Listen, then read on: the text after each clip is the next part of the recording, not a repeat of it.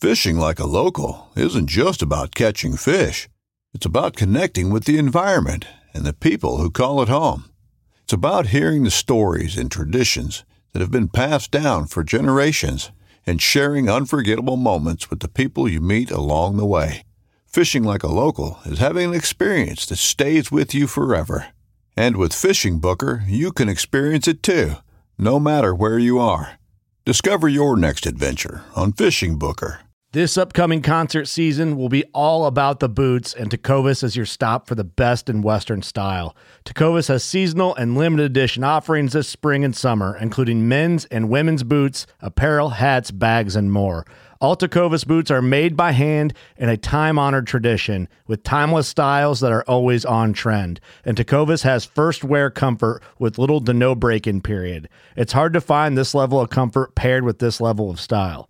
Stop by your local Tecovas store, have a complimentary drink or two, that's WCB style, and shop new styles. The smell of fresh leather and friendly staff are at your service. Many stores even have leather custom branding to make your boots truly personalized. And with regular live music and events, there's no in-store experience like it. If you can't make it into a store, just visit tecovas.com. That's TECOVAS.com. They offer free shipping on all boots, as well as free returns and exchanges, and ship right to your door. Go to tecovas.com and find your new favorite pair of boots today.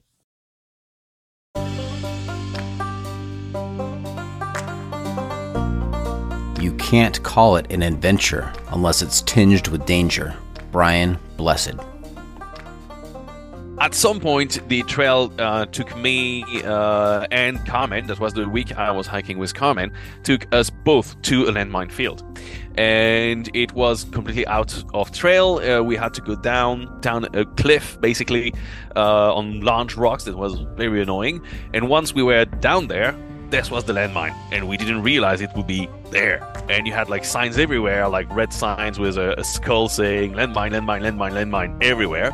But we couldn't go back up because it was such a damn cliff that we had to push. And we pushed through the landmine, and you had like those little wood stick that were stabbed in the ground with a little ribbon, a red or a white. I'm Doc, and this is the John freaking Muir Pod.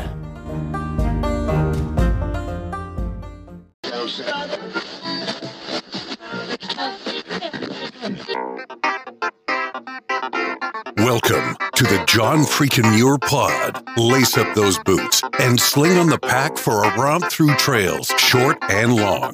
With your host and Renaissance man, Doc, it's time to embrace the suck.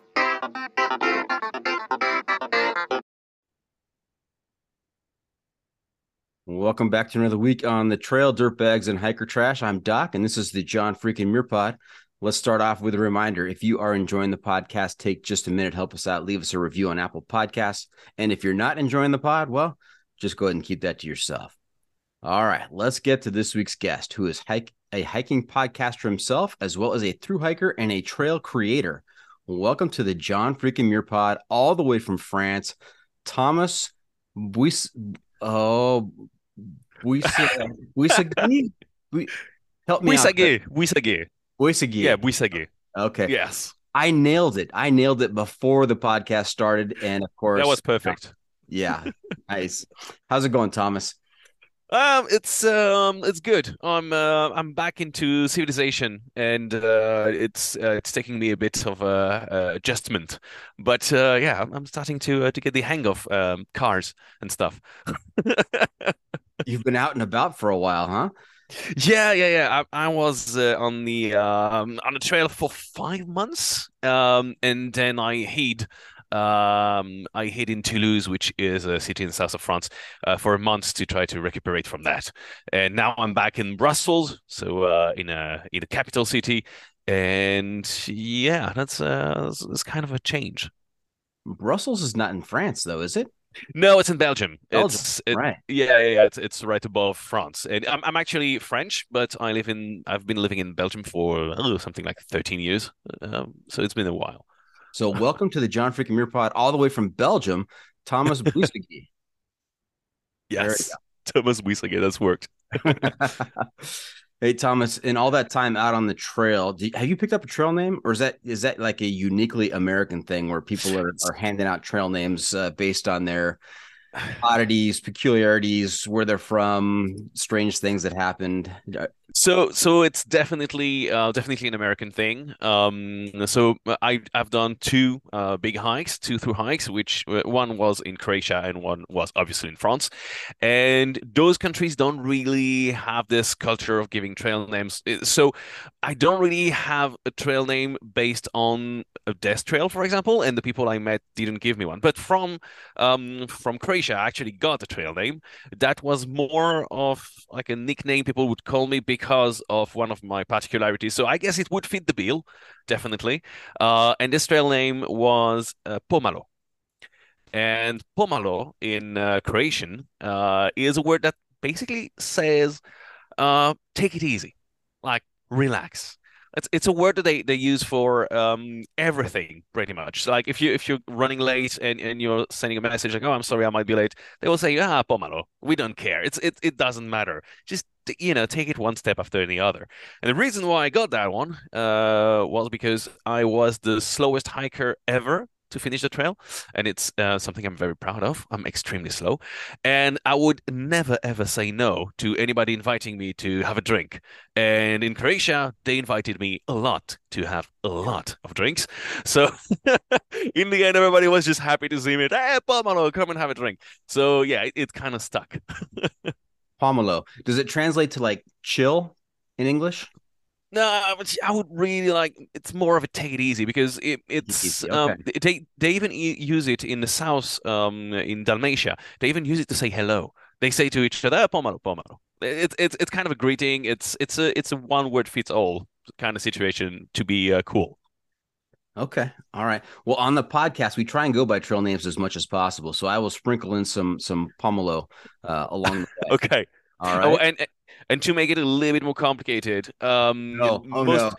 most of the people know me as Cartapouille because it's the name I used when I was a teenager playing video games, and that's also the name of my Instagram. That's the name I have on the Discord channel with everybody else of the HexaTrek. So you can go by Thomas Cartapouille Pomalo, and everything works. Katapui? Cartapouille. Katapuyen? Is there an N at the end there? No. It's Pouille for the end. Pouille. Oh, It's insanely French and absolutely impossible for foreigners to pronounce. And every time people were asking me, "Hey, where can I find you online?" I say, "Oh, my Instagram, Cartapouille." And every time I realize my mistake of using this name because nobody can understand that. what does Katapuya mean? Literally nothing. It's literally a made up word that I found cool when I was a teenager. There is a story with a pool behind it, but I only talk about that when I have a beer. And this name was unique in the world, and I found it super cool. And I was playing Counter-Strike and some kind of very hardcore video games. And as a teenager, you want to build some confidence. So everybody was using names like Nightmare and the Fossoyeur, which in French is very terrifying. And I was coming in the arcade games called Cartapouille. And that was my little pleasure to hear people say, "Hey, who is this Cartapouille who was killing us again?" Okay. All right. So Thomas, it is. Yes, that works as well. Hey, Pumalo, have you listened to the podcast before? No, I haven't yet. Oh, this is great. You're coming in completely cold. You're not sure what's laying in store for you. So this is going to be great. I want to make sure that you are aware of a segment that we have towards the end called the Pro Tip Insight of the Week. That's where I will turn to you and ask you to share some trail wisdom with our listeners to make sure that their next outdoor experience is even better. So don't be surprised. All right, that's fine. I can handle that. I mean, if you've been out there for 5, 6 months at a time, I'm sure you've picked up some wisdom. So Yeah, a few things. we'll see. Okay. The Must Bring Gear Review. Hey, another feature we've been doing this season is the Must Bring Gear Review, sponsored by the ultralight backpacking gear company 6 Moon Designs. And here's how it works. If you were to let a stranger pack your bag with pretty much generic gear for a multi-day hike or a multi-month hike, what is the one specific piece of gear you would insist on being packed?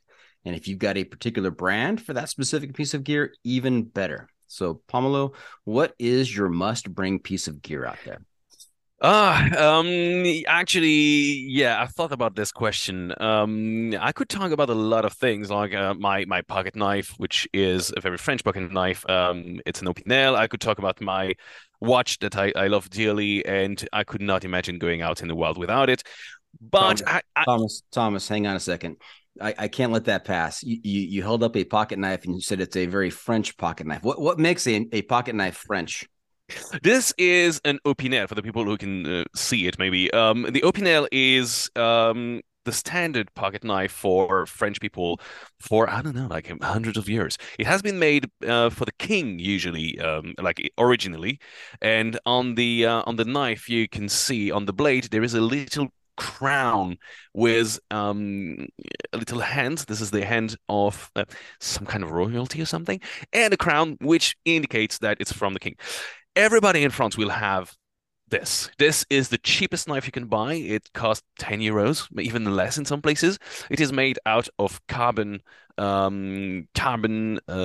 mixed blade, so it means that it can rust, but you can sharpen it with literally anything, anytime.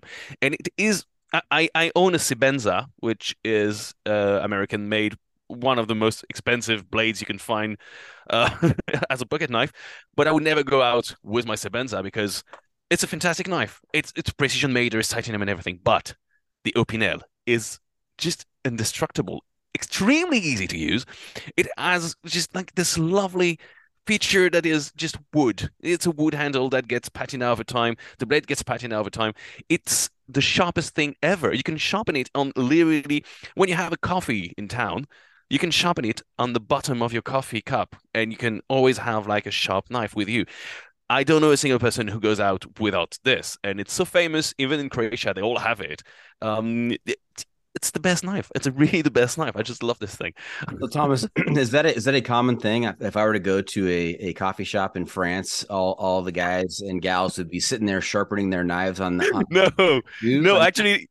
No, actually, this is the thing that I discovered, and this is a tip I gave to a lot of people who had it. Because the Opinel will come in two different blades. You have the inox, so it means the stainless steel, and you have the carbon one. And most people now, for conveniency, will take the stainless steel. But don't be a fool. Don't do that.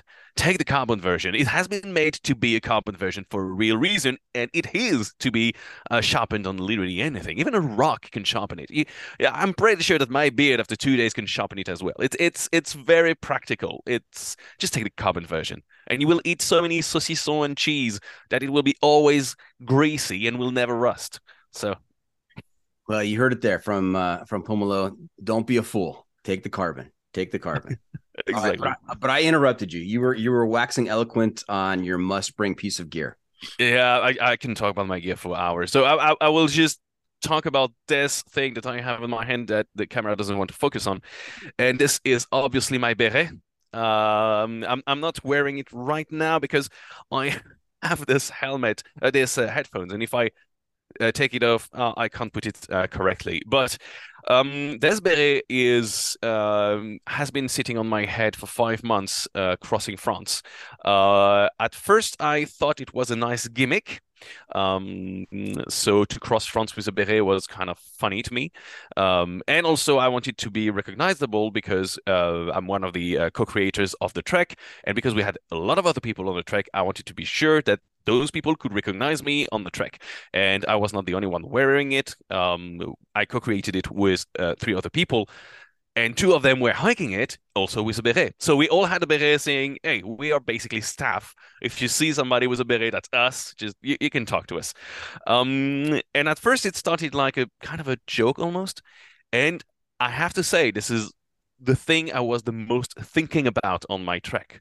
I was so happy about this beret every day because it is really the best protection you can have in the wild. I've been using hats forever and hoods and everything, but the beret beats everything. It doesn't get hot. In the sun, you're absolutely protected because it covers more of your face. It doesn't get blown away. When it rains, it's 100% waterproof. It's made out of merino wool, so it doesn't stink at all. It stays in shape, and it's handmade by the last beret manufacturer in France. So it's kind of a big deal because it's made in France. It's this French symbol, and everything was working like perfectly fine. And I don't even go out without the beret anymore. And that's just I'm in love with the thing. It's just I don't understand why people don't wear beret in the wild. I just don't get it. That's crazy to me now. Thomas, I'm fired up. I'm gonna go buy a beret right now as soon as we're done. You should. And actually, this woman who does this beret, she does it so by hand. There are only two, and we approached them because we wanted to actually make HexaTrek beret, so the beret based on our trek. And she said no, because that mean that I would need to hire more people to work, and I don't want to grow. So I love your project; it's really cool, but I don't feel like working more. So no, I'm not doing that. But I'm going to give you 3 berets, guys. And so we had 3 berets for free. And now I'm talking about this place. It's called Manufacture de Beret.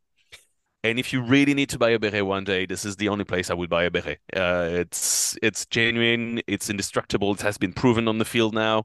This thing is a beast. And when you take a nap, it's very practical as well. So that's really cool. Do they do shipping, or do I have to actually go to the store to get it? No. They have a website, and you can order online. Luckily, and I know even that they have some kind of partnership with Australia, and there is an Australian reseller, a guy that is like crazy about berets and like starting the beret culture in Australia, which I find very funny. But it's used. I mean, the beret is used by shepherds in France a lot. If you go to the Pyrenees, you will see most of the shepherds have a beret on the head, and they stay in the mountains for months. So there is a reason, maybe. Yeah. And I love this concept. I have this mental image of the three of you who have created HexaTrek out there wearing these berets as identifiers of, this is who we are. We're the guys that created the trail. Do you guys have Walmart in France? Have you heard of Walmart? No. Yeah. I even visited a Walmart when I was in the US. Okay. So, so in Walmart, they all wear the vests to indicate Yes. that they work there. So it's kind of like your version of Walmart vest. You've got the on out there. Yeah, exactly. Yeah. Nice. Hey, to help us talk about gear, I know you sound like you could talk about gear forever. To help us talk about it, we've got something we call It's the hiking pole. the hiking pole. Now, this is a 7-question survey that's going to help me give you a score from 1 to 100 on the sanity scale. Okay. With 1 being completely insane and 100 being completely sane. Okay. Now, anybody who's been out on the trail for 4, 5, 6 months, they already have a 25-point deduction automatically. So the top score that you can have is 75. All right. Okay. Now it's hiking pole. It's POLL, like a survey. It's not like the polls. Yeah. So if I were to ask your friends or family, hey, how would you score Thomas on the sanity scale? Give him a score from 1 to 100. Where do you think they'd put you? Oh, if you ask my mom, it's going to be hard. I haven't had a real job in 3 years, so she would probably say 100. Because that's what she's the most like. No, that's vice versa. Okay, so 0. Yeah, crazy. Maybe 20 because she knows I can cook, so that's reassuring to her. If you ask my friend, I think I score very high. I'm not a ludicrous kind of person. I take a few gambles. If you take my friends from the south of France, they would say I'm kind of crazy because I can go in eastern countries, and to them it's kind of impossible. But if you ask my friend in Brussels, I think they would score me like a very, very sane person. I just ride a motorcycle, which I think would take maybe 5 out because it's kind of dangerous. But when you live in Brussels, this is the only dangerous thing you can do. It's ride a motorcycle, and hiking is not really crazy. I'm not doing like I don't know, like jumping on cliffs with a parachute. How is it called? Um, parachutist. I don't Yes. know. I'm not doing that. So I'm just hiking and living in the capital city of Europe. So I think they would rank me quite high. Okay. Um, Well, I'm gonna give you a score. It's based completely on my opinion of your answers, whether or not okay.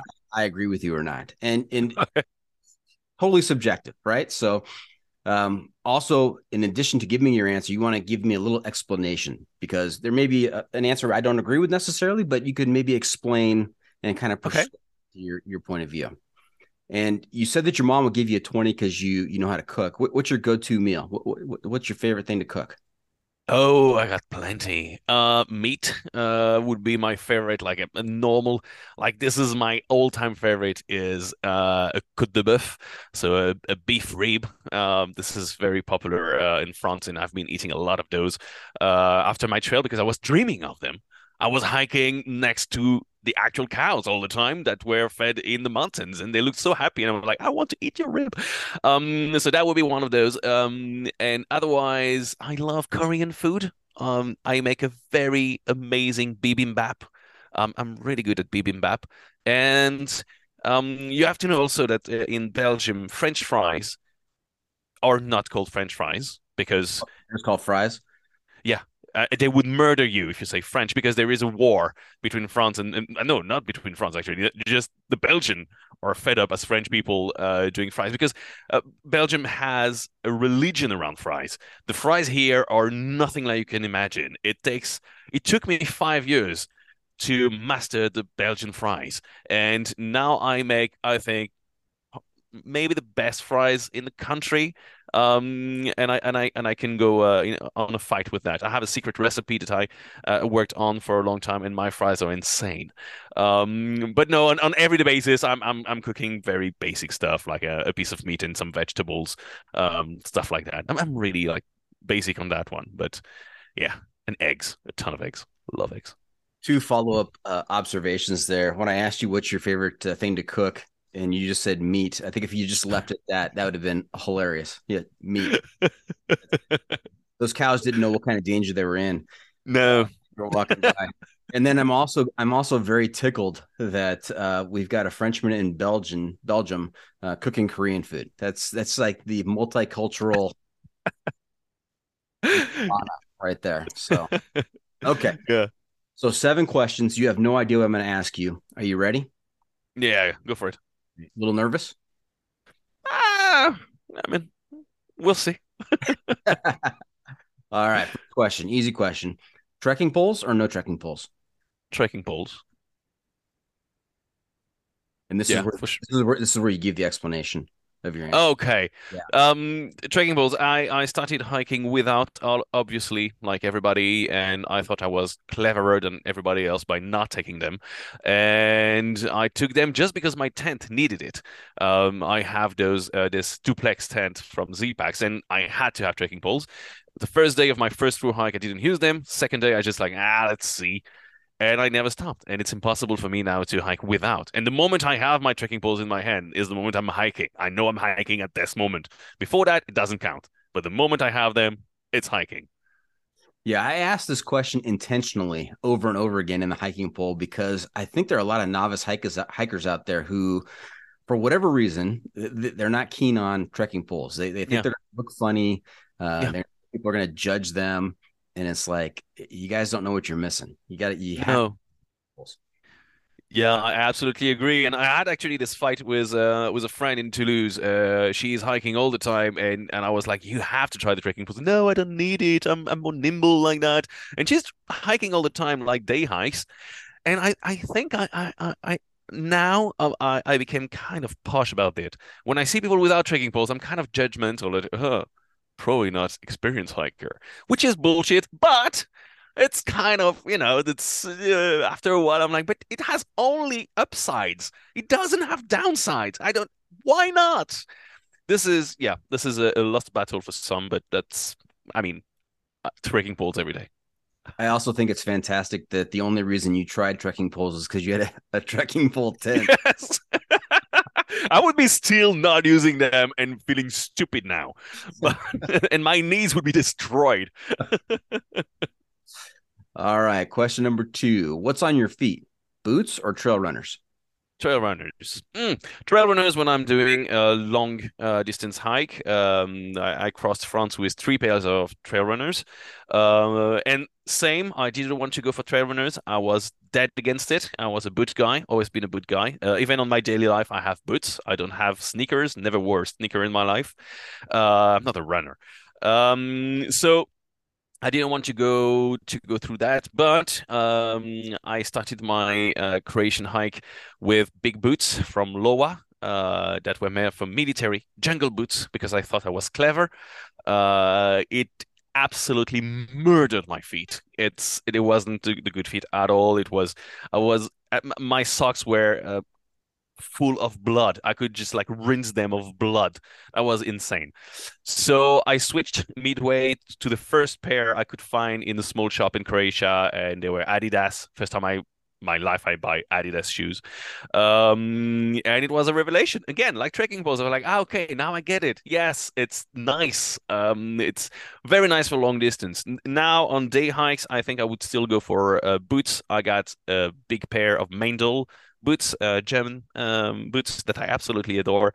And if I would do just a day hike, I think I would go for those, especially in winter conditions or if it's wet. I did some hiking in Georgia when it was very rainy and the mountains in Georgia are not really well maintained. So that was quite useful at this point to cross rivers and stuff. But yeah, no. Otherwise, long distance trail runners. I'm sensing a trend here. Your first 2 answers, you've started out with, I thought I was clever.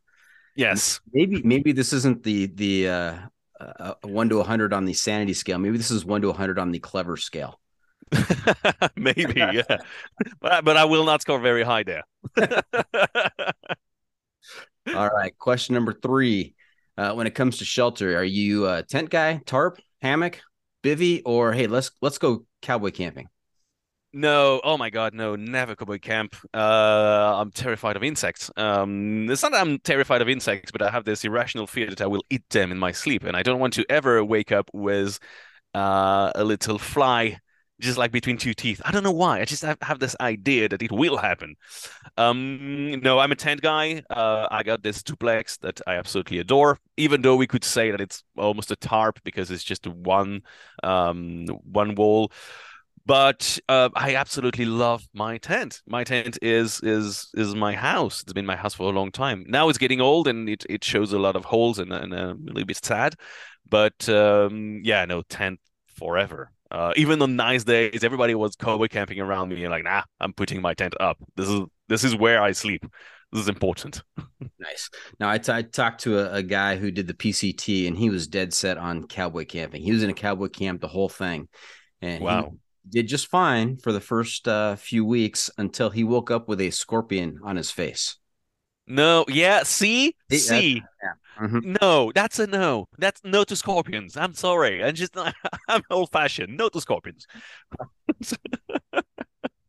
All right. Question number 4. Inside that tent, in terms of your sleep system, do you use a sleeping bag or a quilt? Again, a quilt. This time it wasn't because I switched in the middle. I actually looked a lot. The first time I did a through hike in Croatia, I never through hiked before.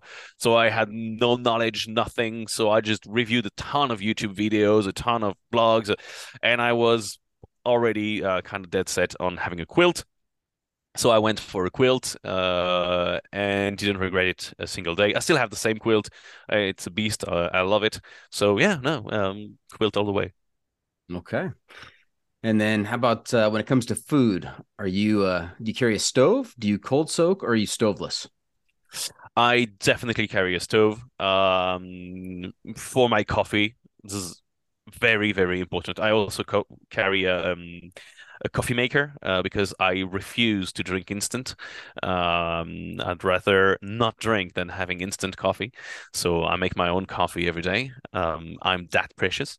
And no, I need to have warm food at night. It's important. Although I have been making a ton of fires, like campfires, and cooking on the campfire quite a lot. But again, I love cooking. I love eating.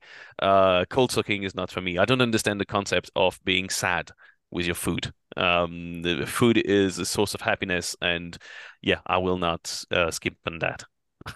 Umulo, that sounds like a very French answer that stove for your coffee, not instant Yeah. coffee, but coffee. I have this great image of you now sitting out in the middle of nowhere, sipping on your coffee and sharpening your pocket knife on the bottom of the cup. So That's my everyday.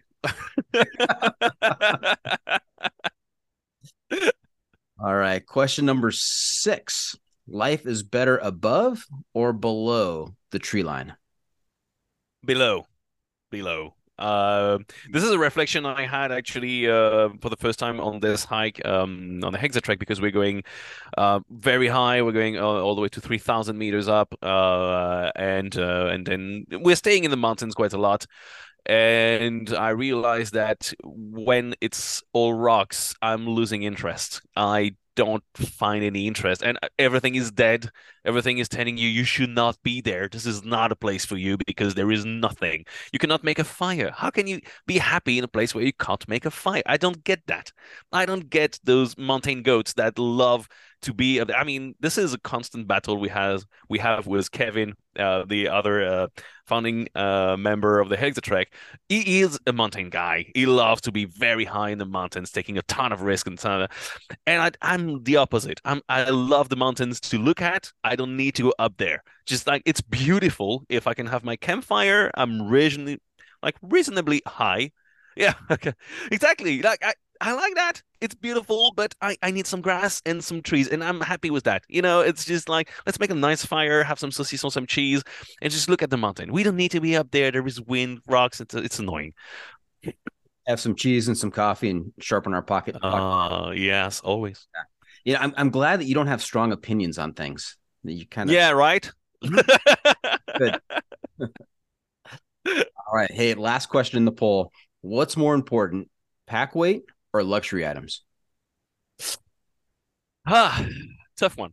On my first attempt, my first hike in Croatia, I went for being as light as possible. I spent a ton of money to be as light as possible.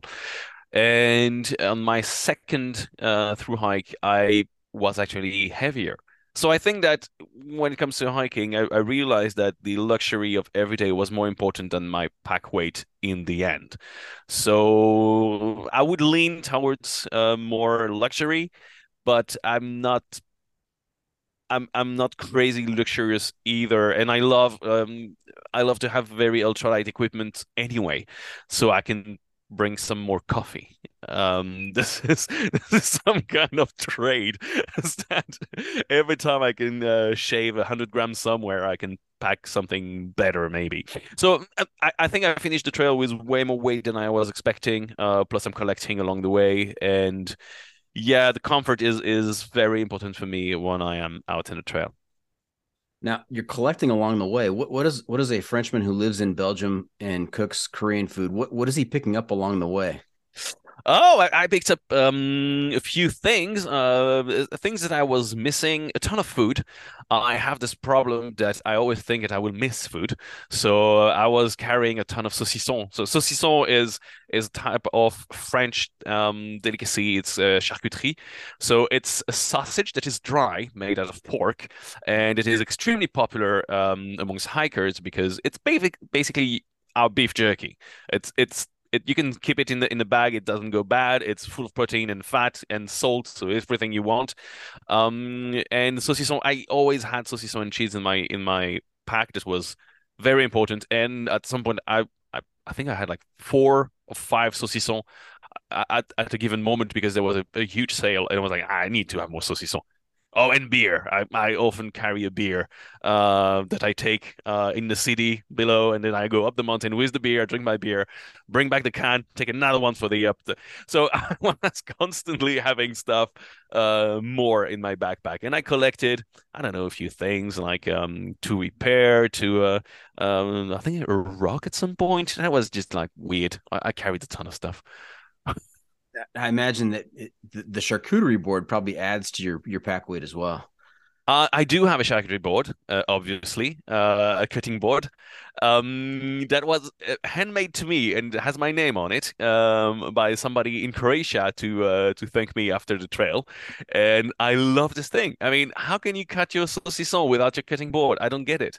And it's a I would never hike without. I need it, and the cheese as well, and you can prepare your sandwiches on it. So that's just very, very efficient.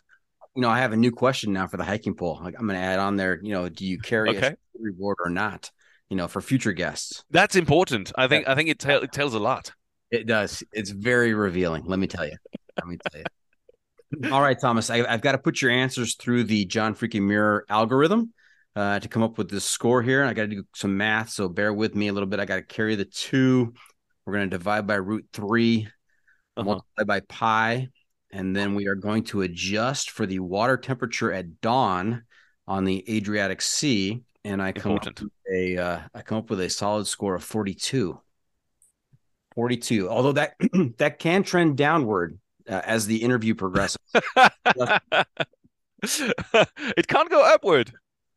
It could go upward. I don't think it's going to, though. I want to be upfront with you. 42. Okay, that's what's average usually. Well, if 50 is kind of in the middle, so okay, so most people go around 50. That's fine. I'm good with that. You're closer to insane than you are sane. So yeah, well, I think your mom's got something there. Yeah, probably. She would be happy to hear that. Luckily, she will never because she doesn't understand a word of English. So I have this translated into 90 different languages. So that's nice. All right. Hey, before we get too far down the trail, Thomas, let's back up a little bit. Tell us about your background. Where'd you grow up? What kinds of sports and hobbies did you play as a kid? And how did you get involved in the thru hiking cult? Because let's face it, any group that convinces you to live in the dirt for months on end, that's got to be a cult.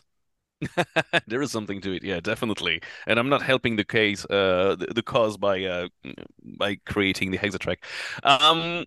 So no, I'm a typical French average person. I grew up a little bit everywhere in France because my family was moving around quite a bit.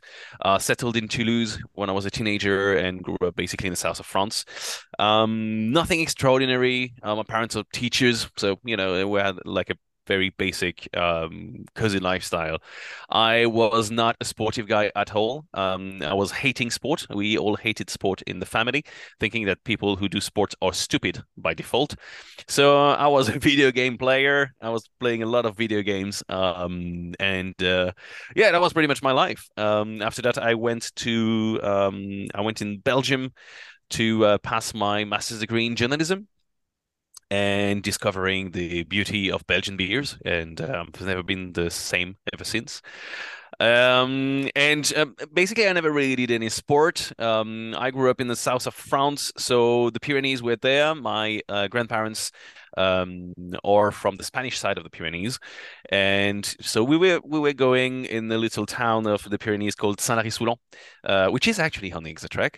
It's a little town with not many people, but a ski resort, and I've been passing a lot of time in this place. And so hiking with my parents in the Pyrenees, and I hated it because it was not a video game console.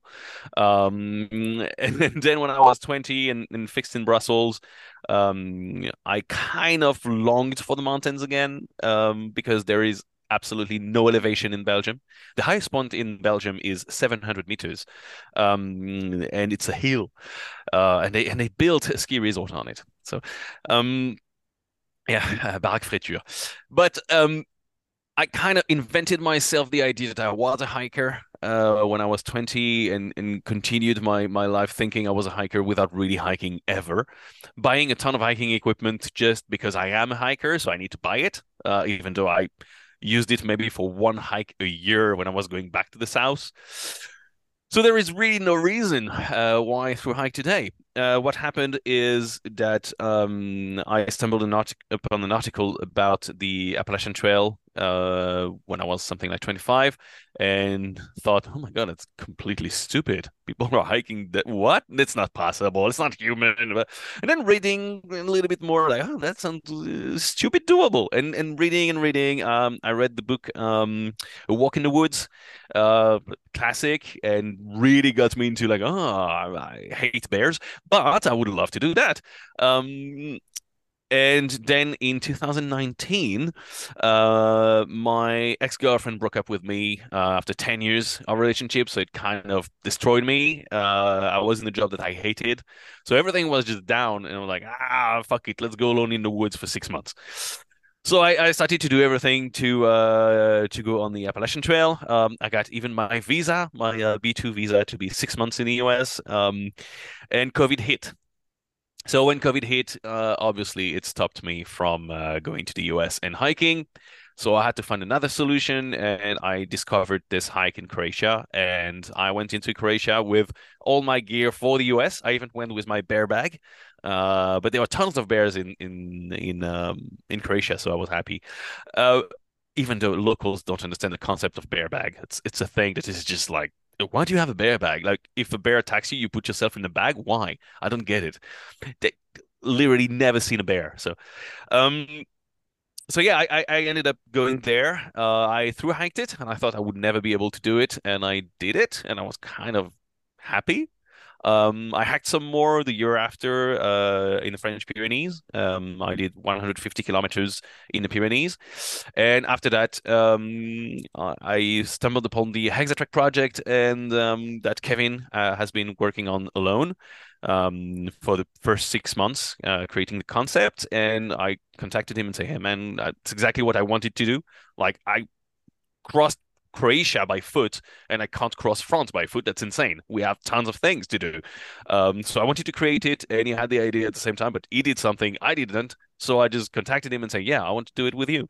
And so we started an NGO, and we've been creating the HexaTrek. And then because we created it, I had to prove that it was doable. So I did it. I hiked it. As easy as that. Nice. And we're going to put a pin in that because we're going to come back and talk about your Croatian hike and also the HexaTrek and what that's all about. We're going to take a quick break, so stay tuned. We'll be right back.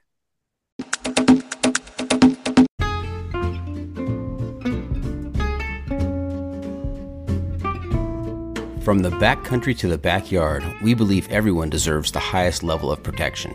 Since 1984, Sawyer Products offers the best, most technologically advanced solutions for protection against sun, bugs, and water, using time-released liposome technology, topical insect repellents, and new standards in water filtration. And with every Sawyer product you buy, you are helping to provide clean water through 140 charities in 80 countries with their long-lasting water filters. Every Sawyer product you buy is an investment in our common humanity. Choose Sawyer and keep the adventure going, knowing that their products have been tested and chosen by those who count on serious protection on the trail all day long.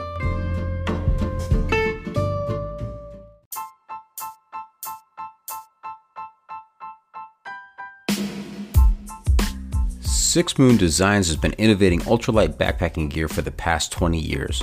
With a wide range of products ranging from ultralight shelters to backpacks and accessories like their extensive line of trekking umbrellas, Six Moon Designs is sure to have a great piece of gear for your needs.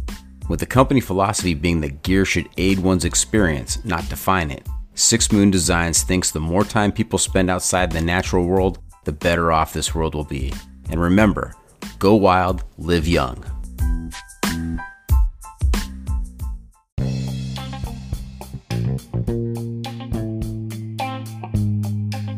This episode is sponsored by Jolly Gear. Are you tired of compromising between the ventilation of a button-down and the full protection of a sun hoodie? With the Triple Crown button-down, you can have the best of both. Plus, their fun standout patterns will have you the talk of the trail. Visit them at jollygear.com. Thru hiker owned. Jolly Gear, where fun meets functional. Want to make a podcast? Spotify's got a platform that lets you make one super easily, then distribute it everywhere and even earn money, all in one place for free. It's called Spotify for Podcasters, and here's how it works. Spotify for Podcasters lets you record and edit podcasts right from your phone or computer. So no matter what your setup is like, you can start creating today. Then you can distribute your podcast to Spotify and everywhere else podcasts are heard. Video podcasts are also available on Spotify. With Spotify for Podcasters, you can earn money in a variety of ways, including ads and podcast subscriptions. And best of all, it's totally free with no catch. Since I discovered Spotify for Podcasters, I feel like my creativity has raised to another level. I highly recommend you give it a try. Download the Spotify for Podcasters app or go to www.spotify.com/podcasters to get started.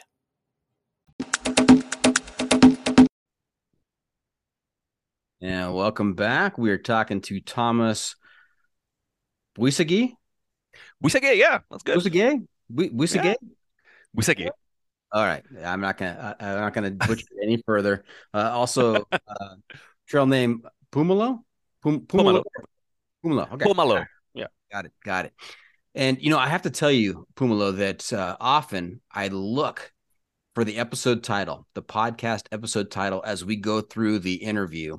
And at the end of the last section, I think you stumbled across it. You said that you're just a typical French guy. And you know what? I'm thinking that atypical is all one word. Atypical. Oh, okay, I see. I think that sums it up. I'm really enjoying this and your perspective on things. I think it's a unique perspective. So I think you're atypical no matter where you're from. So that may be the episode outline, the episode title, unless we come across something even better here in the second segment. Yeah, we'll see. I hope it can only go up from now. Okay. Now, this is interesting that we're going to talk about the Via Adriatica. That's the Croatian trail that you did. Yes, it's a long trail in Croatia. Basically, the idea is to cross Croatia from border to border, and alongside the how's it called? The mountain range that is it's the Alps. Basically, it's the end of the Alps that still goes into the Balkans, and this part is also constantly on the shore of the Adriatic Sea. So you're hiking on mountains looking down at the sea. So it's just gorgeous. It's ridiculously beautiful. You have landscapes every day that just blow your mind, and it's a very, very it's a brand new trail. When I hiked it at the time, I had no idea what I was doing. I just went there completely virgin. Yes. Yeah. Couple questions before we get into that. Yeah. I had on the podcast Nikola Horvat, who was the creator. He did the PCT and he went back to Croatia and said, why don't we have something like this in our country? And so he's the founder, I think, of the Croatian Long Trail. This is different than Croatian Long Trail. It is different, and it's kind of similar. I mean, a lot of the sections, especially in the mountains of Velebit, Biokovo, I think, as well, are the same. But the Croatian long distance trail doesn't go only on the shore, but also inland at some point. So you're doing like some kind of a V, and not just a line. I didn't even know it existed before I started the Via Adriatica. I don't even remember how I really found out about it. It was completely random. And I know that there is this kind of little feud about which one is the real one and blah, blah, blah. But in the end, yeah, that's like, when you have two trails that are trying to be the trail, it's always a little bit of a we don't know, etc. So I'm kind of out of all this like Croatian drama by now, but I was a little bit into it because I met a lot of people. This is good to know. This is good to know because Nikola is going to come back on the podcast. I've got this episode outline all done, and we're just trying to coordinate a time. And now I can throw in this piece of information that tell me about Via Adriatica. I mean, what have you hiked that before? And see just if that really gets his dander. But I think it did hike it as well. If I'm not sure. I mean, maybe I'm mixing people, but I think it hiked it as well. But the Via Adriatica, basically, the idea was to create this long distance trail to cross a country by foot, which is something I really like. When I started it, I had no idea it wasn't a thing because I mean, they have a fantastic website that lured me into thinking that it was an official trail of Croatia, and it absolutely wasn't. It was under development, only volunteer based, so no money, so they can't create anything really. It's a good looking website. I pulled it up. Before we Yeah, started today. It looks really good. So I can it's see where gorgeous. you might have been fooled to thinking that hey, this is Yes. a well established path. Yeah, exactly. So the moment I hiked it, it was only been 3 years that the trail existed, and I was the 10th person to hike it. So that was also something completely different this time. But I didn't know that back then. I discovered that in the end. The year I hiked it, we were three this summer to hike it. One American girl with Croatian roots, one Croatian girl, and myself. They were all doing their own stuff, and I was hiking by myself. I didn't know there was a community behind it before 2 weeks, something like that. I thought I would be hiking alone, completely alone, and just figure things out. And I ended up being in one of the largest online community there. It was amazing. I had so much support. People were crazy about the three of us. We were like the rock stars of the summer in Croatia. People would recognize me in the street, ask for selfies, invite me to drink at their house, invite me for showers, invite me on the island after. It's like, yeah, come to the island after. We can have a party. So that was absolutely insane. I became a sensation when I thought I would be just alone in the woods thinking about my breakup. So, so that was kind of interesting. I had the chance to meet also one of the two other hikers, Carmen, and to walk a little bit with her. She is a mom of two, and she had a completely different mindset, and we got along really fine. We worked for a week together, and that was very funny because she also had a fame. She had like articles in the paper and everything. So that was like weird because you're just here on holidays. You're just like I'm walking on my free time. People are asking me, but who is paying you? I'm paying. I mean, it's just it's so bizarre. When you go to the beach, nobody is cheering you like, yes, you're doing beach very well. It's not possible. So I was very surprised that people could be excited about it. And I loved it. I loved it. It was very fun. And French sensation on the Croatian trail with groupies. I mean, this is yeah. yeah, Yeah, that was nice. that might No, be a title, a French sensation. Yeah. it's a new one. We can peek. We can peek. There will be another one, maybe. We don't know. Yeah. But no, it was very nice. The trail wasn't that difficult for most of the sections because it's for example, if you go in the Velebit is the main mountains in Croatia, and you have the Primozic Trail, which is a trail that is impressive for 70 kilometers. They built in the 1910s a high route over rocks that should not be there by hand with like pickaxes, and this thing is beautiful.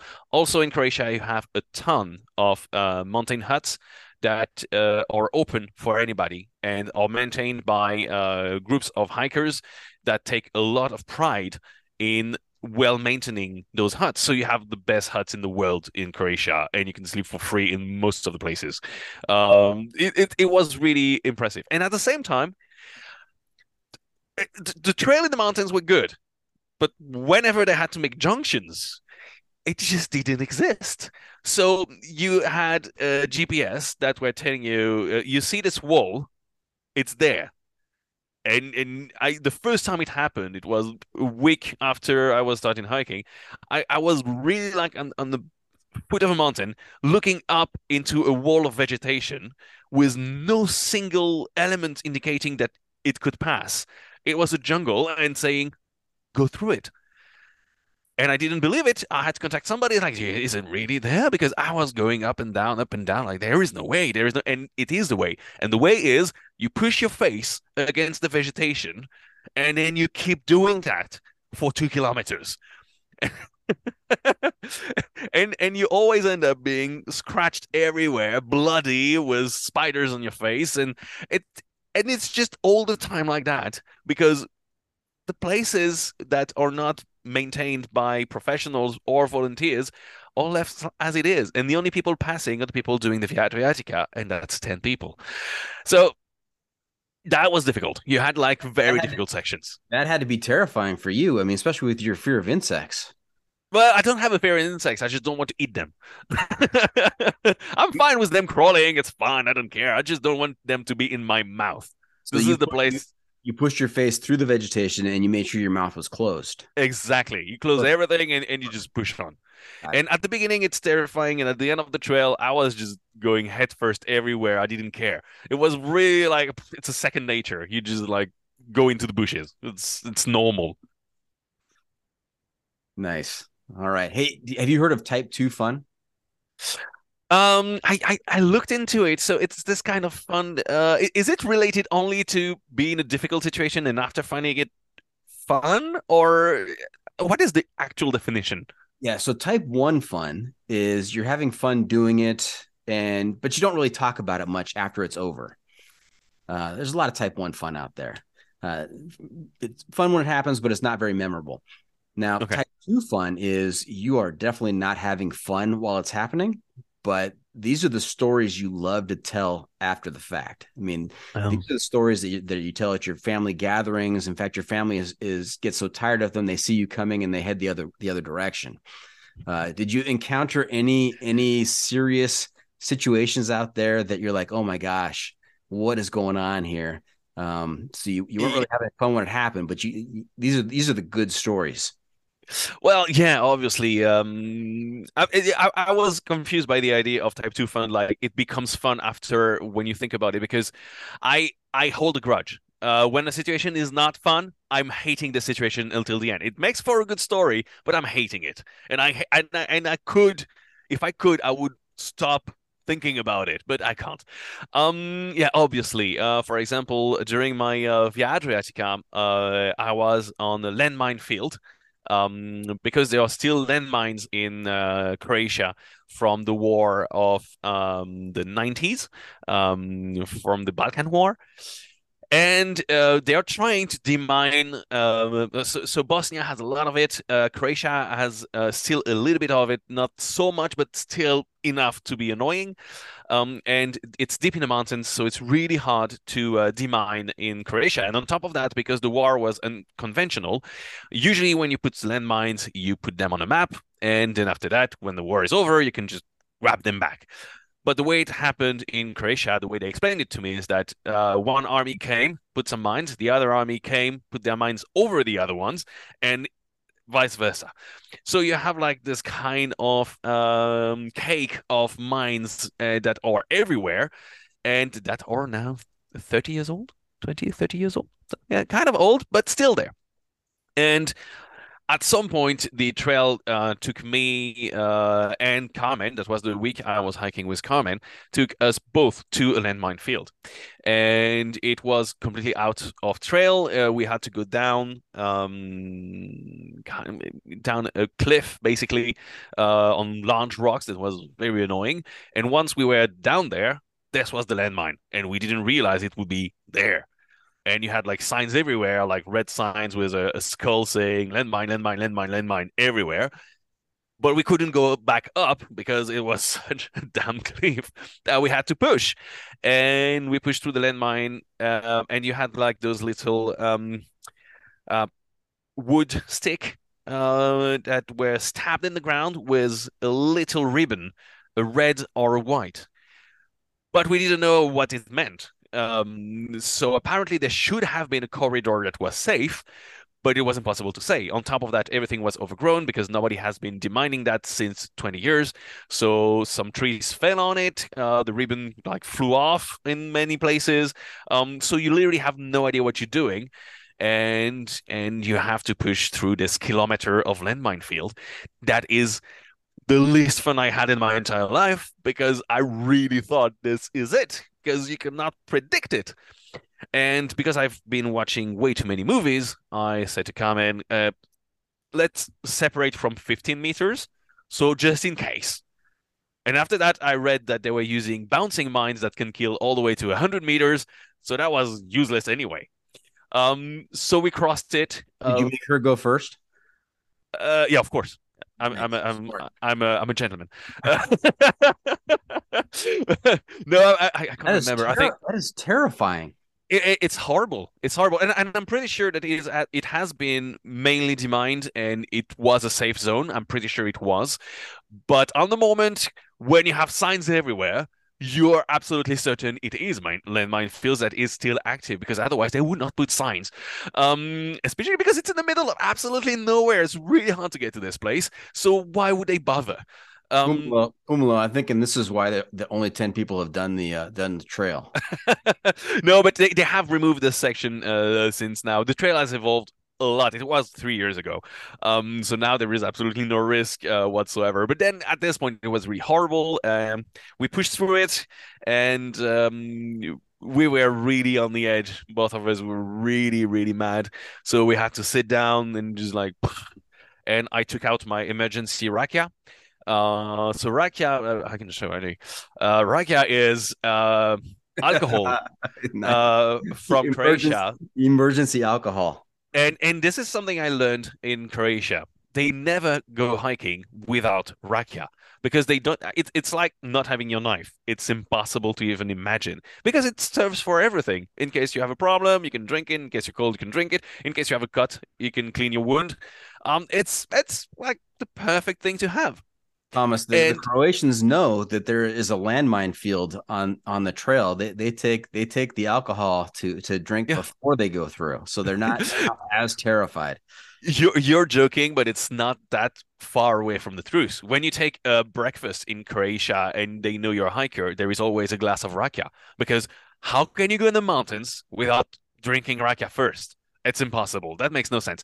So I took out the emergency rakia. We sat down, we drank, and it was like the nerves were calming and like the hands stopped shaking. That was a nice moment when it was over. And then there was a guy with a gun because he was apparently hunting, and we saw it like right after. Like, is there a man on the gun looking? Oh, okay, forget it. I don't care. We out to the minefield.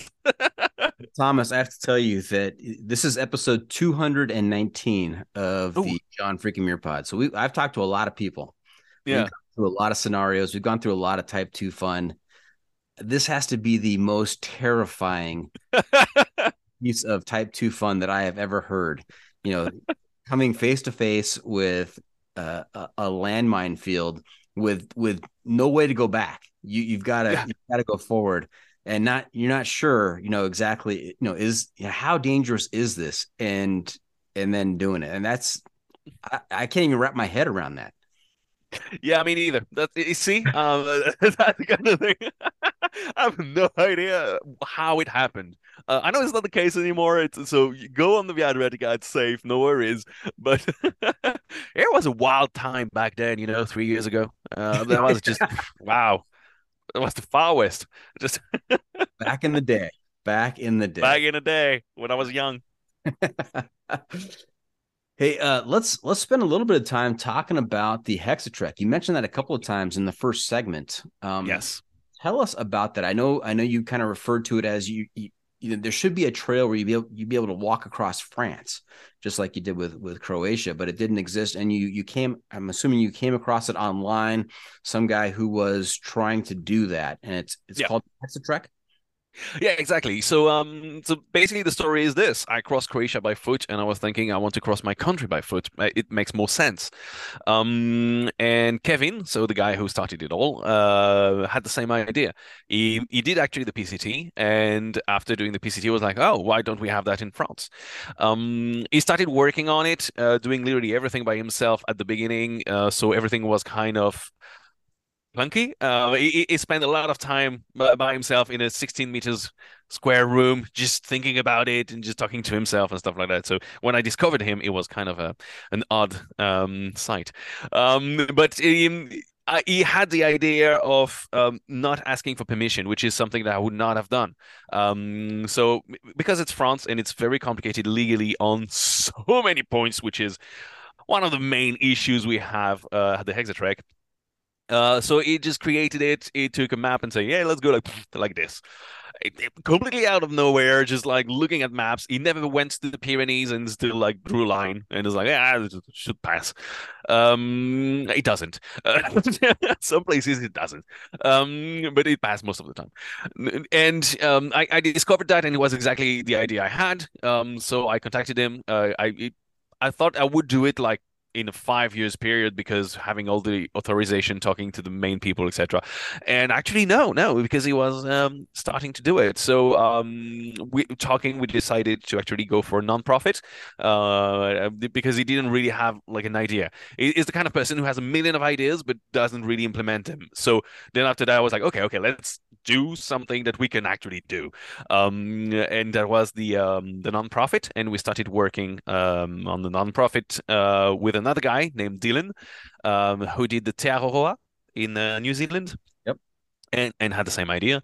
He's a videographer, and shortly after that, we had William, who is now also part of the HexaTrek team, that joined us. So the four of us, we started working on this crazy idea to have the ultimate French trail. We wanted to have Kevin, Dylan, and William. Yeah.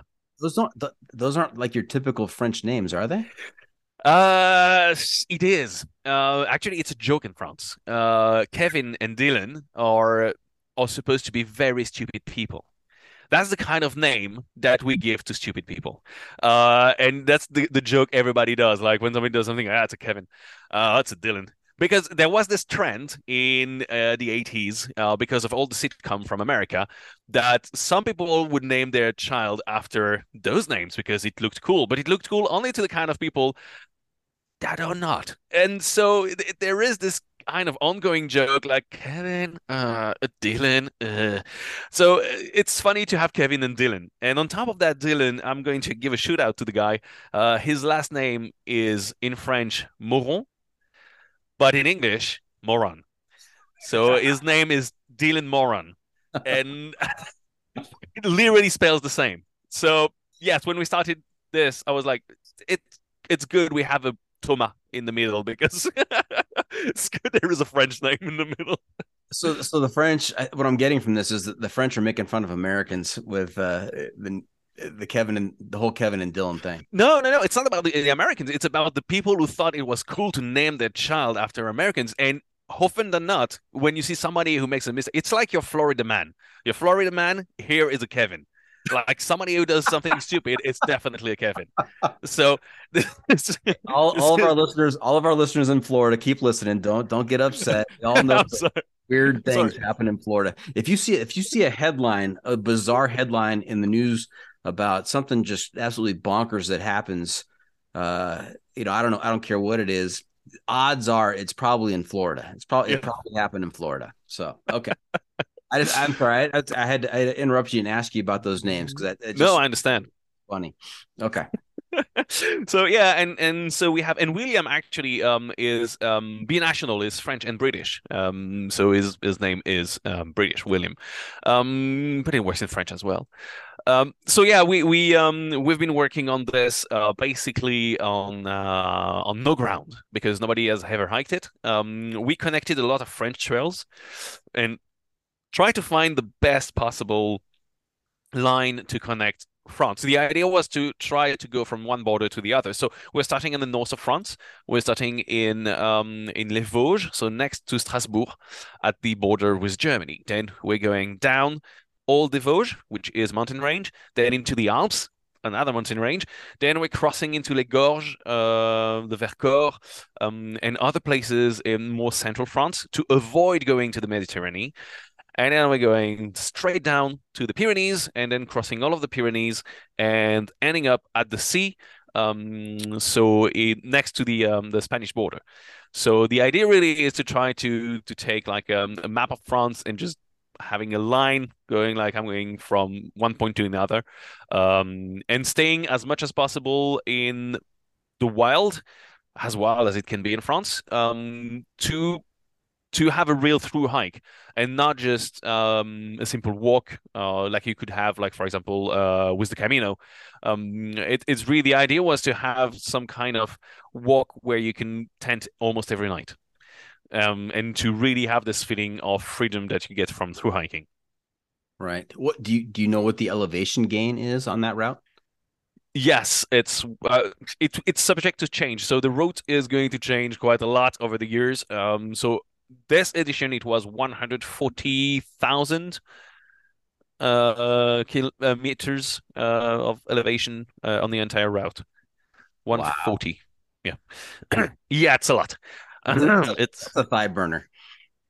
yeah. That's I mean, this is mostly done in the Alps and the Pyrenees because those mountains are freaking huge.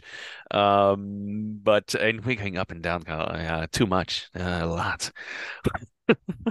Now, I mean, one of the great things about some of the American trails, like the PCT, there's switchbacks. So when you're covering that elevation, you know, you're going up gradually, but Mhm. still it feels like you get up pretty quickly with not as much effort. I know on the AT, the Appalachian Trail, not as many switchbacks and there's not as much elevation, but because of the lack of switchbacks, Mhm.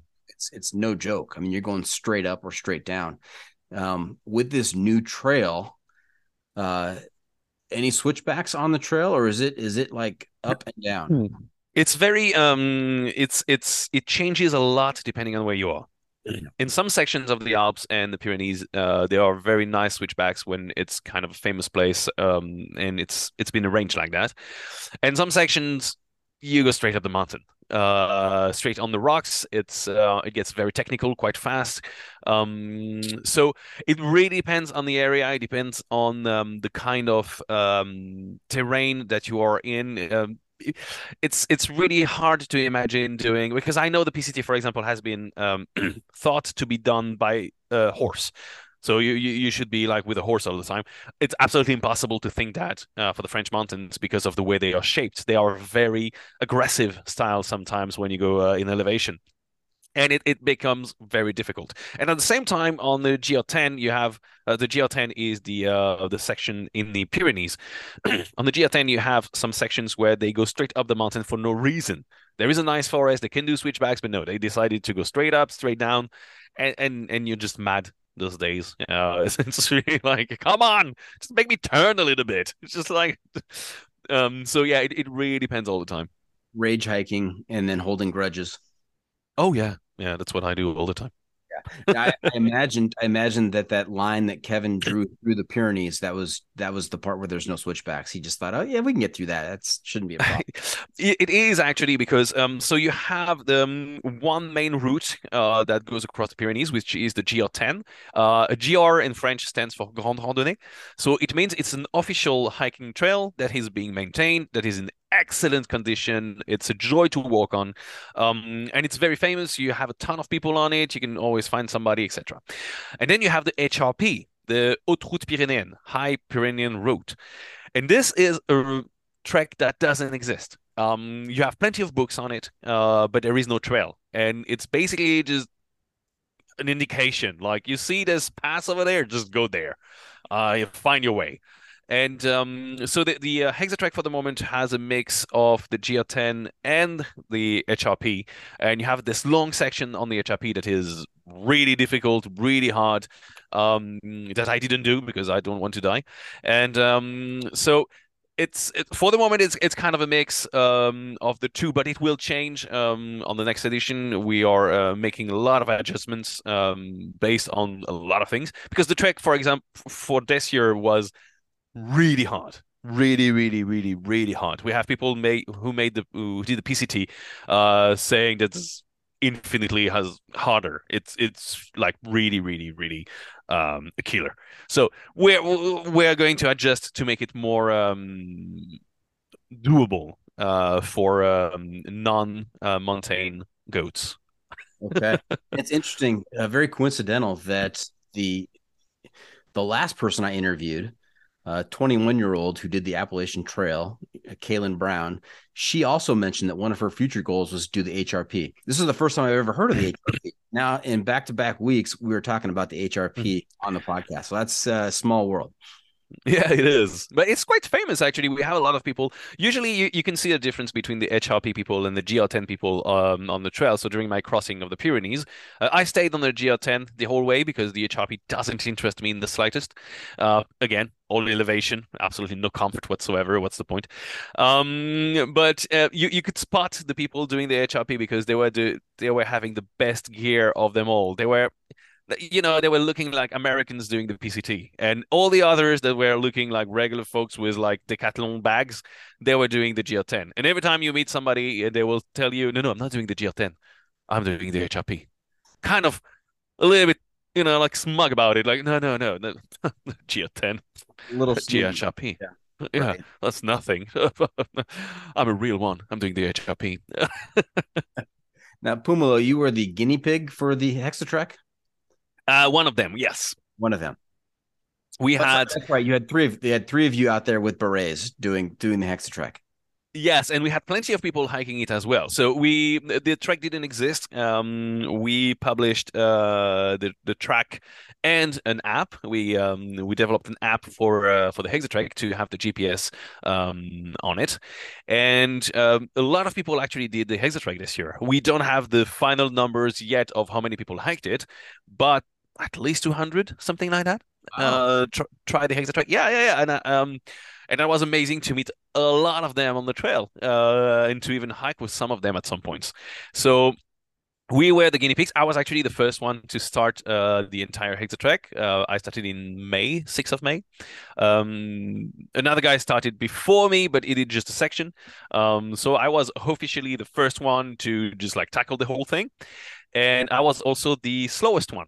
And I wanted to stay it like that. So the joke was for all the people doing it sobo like me, to try and catch up with me because they knew they could.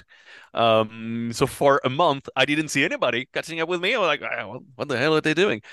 And after that, every 2, 3 days, I had like somebody passing by. Hey! And some people I hiked with for a few weeks after that. It was kind of fun to have this kind of crowd of people discovering the trail at the same time as us, basically. That's amazing. Now, with your experience on the Via Adriatica in Croatia, are you looking to bring that same type of spirit to the HexaTrek? Are we going to have groupies on the trail, people just cheering you on as you're hiking, or are the French a little bit different in that respect? Oh, they're definitely different than that. They're not excited to see people coming, and they're not so proud of their country that they are so happy to have a foreigner enjoying it. It's more like, where are you? Why are you here? No, I've been actually very surprised by the support of the French people. I was not expecting that. I was kind of a little bit afraid of that, that people would just be mad at you passing by. But 99% of all my encounters with local people when I was talking, because I spent my entire life talking about the HexaTrek. When I was talking to the locals about the HexaTrek, they were all constantly excited by the idea. They loved it. A lot of people helped me without me asking for it, and a lot of trail magic happened without even like knowing what trail magic is for those people. So that was very, very, very enjoyable. But the HexaTrek being like for the first year, that is a dry year, just a test year, we already have like almost 200 people. We know we're going to have a lot of people every year because it's France. So we don't have to sell it. It's sold by itself. It's the Alps and the Pyrenees, plus all the things that you will discover in between them. Because I think the best is not in the Alps and the Pyrenees at all. It's everything else. But we know we're going to have a lot of hikers. So because there will be so many hikers, there won't be rock stars. There will be regular folks. And on top of that, if you go in the Pyrenees and the Alps, you have plenty of hikers, so you're just one of the many. It's not very interesting in those places. It's more interesting in Les Vosges, it's more interesting in Les Cosses, in Larzac, in all those places where they don't see so many hikers. But in the Alps and the Pyrenees, yeah, you're just a hiker. Okay. And what is the length of the HexaTrek in its current form? 3,034 kilometers. 3,000. 340 kilometers. What does that translate to in miles? Do you know? I have absolutely no idea. Look that up. Okay. I would say less than. That'd be 3,340 times 0.6. So, all right. I'll do the math. I'll put it in the show notes. I should know it. I should know it because I've talked to many Americans, but I forgot. Fantastic. Hey, what is next on your list in terms of adventure? Is it just going to be continuing to refine the HexaTrek?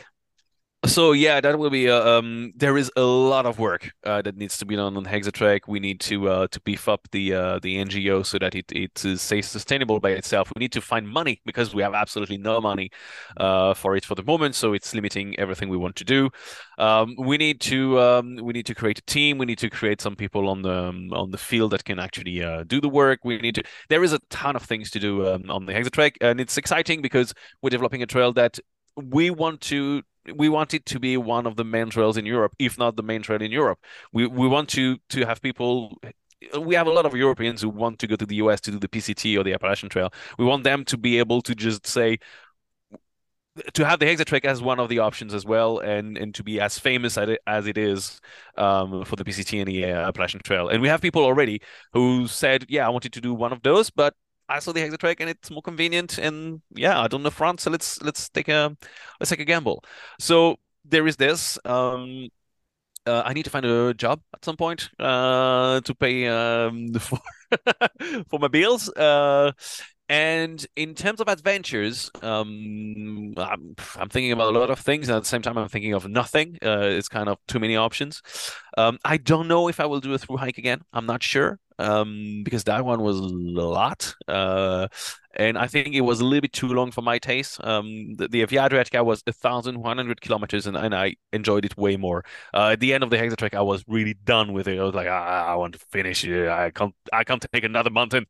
But if I had to through hike again, I have two hikes that I really am interested in. There is the Transcaucasian Trail in Georgia and Armenia. I was living in Georgia for 3 months last year, and I met with one of the organizers. So big shout out to the Transcaucasian Trail. That I found this project amazing. Crossing the Caucasus Mountains is just, and Georgia is just an amazing place. I mean, I could talk for hours about that. So yeah, there will be the Transcaucasian Trail, which is also a trek that is quite brand new, and there is a lot of things to do. I don't think I would be excited to do a trail that is so famous like the Appalachian Trail anymore because I don't have this feeling of discovering, I think. And the last one will be the trail in South Korea. I can't remember the name. It's Taedeong, something like that. And it's a through hike to cross South Korea by foot through the mountains, and that excites me quite a lot because they love mountains, but a very different way than we do, and I want to discover that. And again, I love Korean food, so that's a bonus. So yeah, so it will be a trek in Georgia or in Korea if I had to do another one. Nice. And I did the math while you were talking. It's 2,000 miles, 2,004 miles. So well, that sounds like a lot of miles. That's pretty significant. Yeah, I mean 3,340 kilometers. That's significant as well. But just to put it in my to wrap my mind around 2,000. That's big. That's big. Yeah. And tell us about the name. Why HexaTrek? What's the significance of the hexa? So hexa is short for hexagon, and in France we call our country the hexagon. I know it's a thing that nobody knows outside of France, but if you read it, like for example in the news, the news anchor will say, "And today in the hexagon we have blah blah blah," because it's shaped like a hexagon, and we always been calling it the hexagon. So HexaTrek. Nice. I like that. And who knew?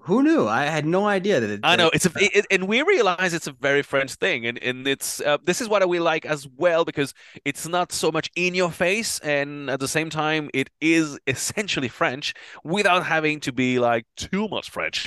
So that was kind of a nice mix. Yeah, it was weird at first for the name for me, but it grew on me, and now I don't think of another name for that. some insider information there about France. If you want to show off to the French next time you go visit, make sure you refer to the country as the Hexagon. You'll be accepted. They will immediately stop sharpening their knives on the way, and you'll be a welcome participant in what. Definitely. All right. Hey, Thomas, you know where we are? I'm sorry. You know where we are? Where are we? Where we are in a podcast. We are in a podcast, and the pro tip insight of the week. That's right, Half Calf. It is time for the pro tip insight of the week. Pumalo is going to share some trail wisdom with us to make our listeners' next outdoor experience even better. So what do you have for us, Thomas? Oh, being Pomelo, I would say don't skimp on the luxury. Don't skimp on the thing that makes you happy in the morning. Don't skimp on the thing that makes you want to continue. I find that on a very long trail, especially the motivation runs off after a while. It gets boring. I know we shouldn't say that too much, but it gets boring after a while. It's always the same. So having something that makes you happy, something that you know will make you happy is essential. So for me, it is the small luxury item, my Kindle to read a book, because sometimes I'm tired. I want that. It is my coffee maker, my AeroPress that I absolutely adore and makes me happy every time I take it out.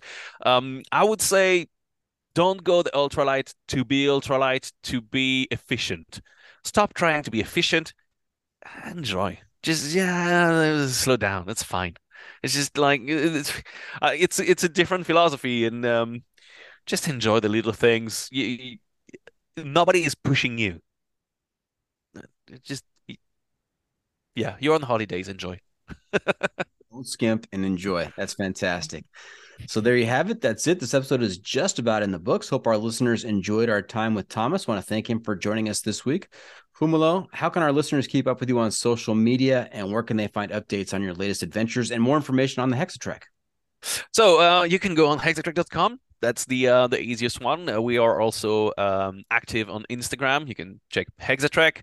It's quite easy to find. As for me, so as I said, my handle name is Cartapouille. So if you want to know more, you can follow me on Instagram. This is where I am the most active, and also on my YouTube channel, because during my HexaTrek through hike, I was recording a documentary, and now is the very annoying process of editing it. So it will take me weeks, but once it's ready, I will do episodes that I will publish on my channel. Again, Cartapouille on YouTube, and you can find me. And finally, if you want to leave the trail in a different way, you can listen to the podcast I was recording on the trail. It's called In a Tent with a Frenchman. It's available everywhere on Spotify, on I don't know, everywhere there is podcast. I think it's there. And In a Tent with a Frenchman is episodes of 5 to 10 minutes that I was recording every night in my tent, talking about life on the trail, thoughts, everything. It's kind of a mixed bag of a lot of things. It gets to any kind of feelings. If I feel good, it's a good podcast. If I feel bad, it's a bad podcast. I mean, it's raw. I never recorded an episode 2 times. It's raw information every time. No matter what happened, I was recording my podcast, even if it was midnight and I was drunk. I was recording my podcast, and I got drunk a lot. So yeah, that's a different way of living the trail, I think. And on the Instagram, you can see all tons of pictures and stuff that people like. Is the podcast in English or French or both? In English, in English. English. Okay. All right. I am subscribing. I'm going to listen to that. That's awesome. Cool. Right. At least one. Yeah. Remember to check out the pod on social media as well. We are on Facebook, YouTube, Instagram, Twitter, and TikTok. And if you've got something you want to share with me, you can send it to me at johnfreakinmuir@gmail.com.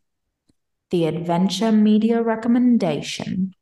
Thomas, I'm also looking to you to share a recommendation for a book, a movie, documentary, some kind of outdoor media. It's going to help keep our listeners connected to the outdoors. We're calling this our Adventure Media Recommendation. What do you have for us? This is where I'm terrible. I'm not consuming anything outdoor related. because in my real life, I consume more video games related content. Like the outdoor is such outside of my daily scope. So the only thing I could say is a walk in the woods, because that's probably the only one I read, and I don't want to read another one. It's fine. I'm done. This is the one. So yeah, a big classic, the most classic ever, but a walk in the woods. I can't remember even the name of the author, but it's just Bryson. perfect. Bryson. Yeah. Yes. Bill Bryson, yeah. Yep. I had a feeling you were going to go there when you started that whole thing about I don't know, and I mean, I go for the most classic of them all. It makes sense. It's like book recommendation. You can say Tolkien. You're never wrong. It Right. works. Solid. Okay. What have we not asked you? All right. And before we wrap things up, just one more segment for you called "What Have I Not Asked You That You're Dying to Tell Us About?" What did we miss today? I would talk about the difference you can have between a French trail and an American trail, because obviously I imagine the audience here being more American based and on through hiking. Um, I would like to explain a little bit more what this HexaTrek is about. Because we sometimes we wanted to say so much that it's the French PCT that I think we misled people. Um, we will never have in France as much wilderness as there is in the US. The US is gigantic, and you have a lot of places with literally nothing.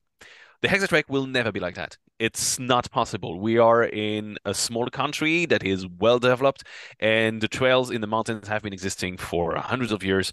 It's been used forever. So you will go on the HexaTrek in tons of mountains, in tons of wilderness. You can put your tents every night, almost everywhere. So there won't be any problem with that. But you will pass so many villages. You will pass so many farms. You will pass so many restaurants, so many auberges, so many. You will always have a blend of wilderness and culture. And I think this is something very unique to the trail that I discovered while doing it. Um, I love this mix because it allows me to have a meal in a small French restaurant with local food that is produced exactly where I'm going to sleep this night, which is up the mountain. So you will discover, for example, in the first part, areas, there is a Nazi concentration camp, because that's part of the history of the region. You will find a battlefield for the World War One and a battlefield for World War Two. You will find churches everywhere, castles everywhere that have been built a thousand years. The history is everywhere. Culturally speaking, I I invite you to try every possible cheese you will encounter, because you will walk in the mountain, and on one side of the mountain there is one cheese, and on the other side there is a different cheese, and they all have a different history and different taste and a different way of being eaten. So what I love about the HexaTrek is not that it is a wild trail, but it's a European trail. We will never have this kind of wilderness, but we have this blend that works, to me, exceptionally well. So don't try to push miles. I don't think pushing miles is made for this, because you will skimp on a lot of things that are amazing. Don't eat only dry food. You will find a ton of good food on the trail. I mean, I can tell. You will find a ton of things that will blow your mind. So don't go to the HexaTrek like you would go on the PCT. Be more mindful of what the trek is going to give you. Doesn't mean that you can't. You do absolutely what you want. If you want to run it, you can. Somebody actually ran it already, so you can definitely run it. And you can push miles if you want. But I think that there is more to discover if you take your time and enjoy it. As to discover the country and the culture, and not just another pile of rock. It's more than mountains. There is so much more. That is fantastic. I'm sold. I'm sold. Where do I sign? Is there a permit process? How does this work? No, but for the moment we have nothing, because we don't have any legality. We are passing on trails that already exist. So anybody can just pick up the GPX and just go. And if you don't like the way the trek is taking you, we're in France. We have a ton of trails that are side to this one. So if you don't want to go somewhere, just don't. Take another one. It doesn't matter. Just walk. It's fine. We're not very strict. We're I French. I thought for sure there'd be 3 guys out there in berets checking permits. Yeah, no, sadly, no. We will have an army of Barrett man later, but not now. All right. Hey, fantastic. That's a wrap from the John Freaking Muir studio. Any shout outs to friends and family, Thomas? Well, a big shout out to the HexaTrek family. So Kevin, William, and Dylan. Yeah, a big shout out to them because without this team, we would not have done anything. And well, friends, if you speak English, and that you've been hearing, well, thank you for listening to me. And family, obviously not because they don't speak English. So, my mom would not care in the world. So yeah, no, I have nothing else. Yeah, the HexaTrek team, and oh no, yeah, no, actually, the people who were crazy enough to believe in us and go on the trek this year. If you've been listening to this podcast, I can't believe that you took a leap of faith to do a trail that doesn't exist, and it makes us pass not for insanes, but for people who actually have a project that can work. So that's amazing. All right. 2 things. Big shout out to Pumalo's mom. Let her know that Doc said hi. And then also your score has been adjusted downward into the 30s because of the whole minefield story. So there you go. Rick, yes. Yeah. I knew this would just plummet the score. All right. Hey, thank you for tuning in. Always remember the trail is the trail. It doesn't care if you want to go downhill. Doesn't care if it's almost dark and you're looking for a campsite. It doesn't even care if you've just hiked through a minefield and you've consumed all of your emergency alcohol. The trail is the trail. Embrace the suck.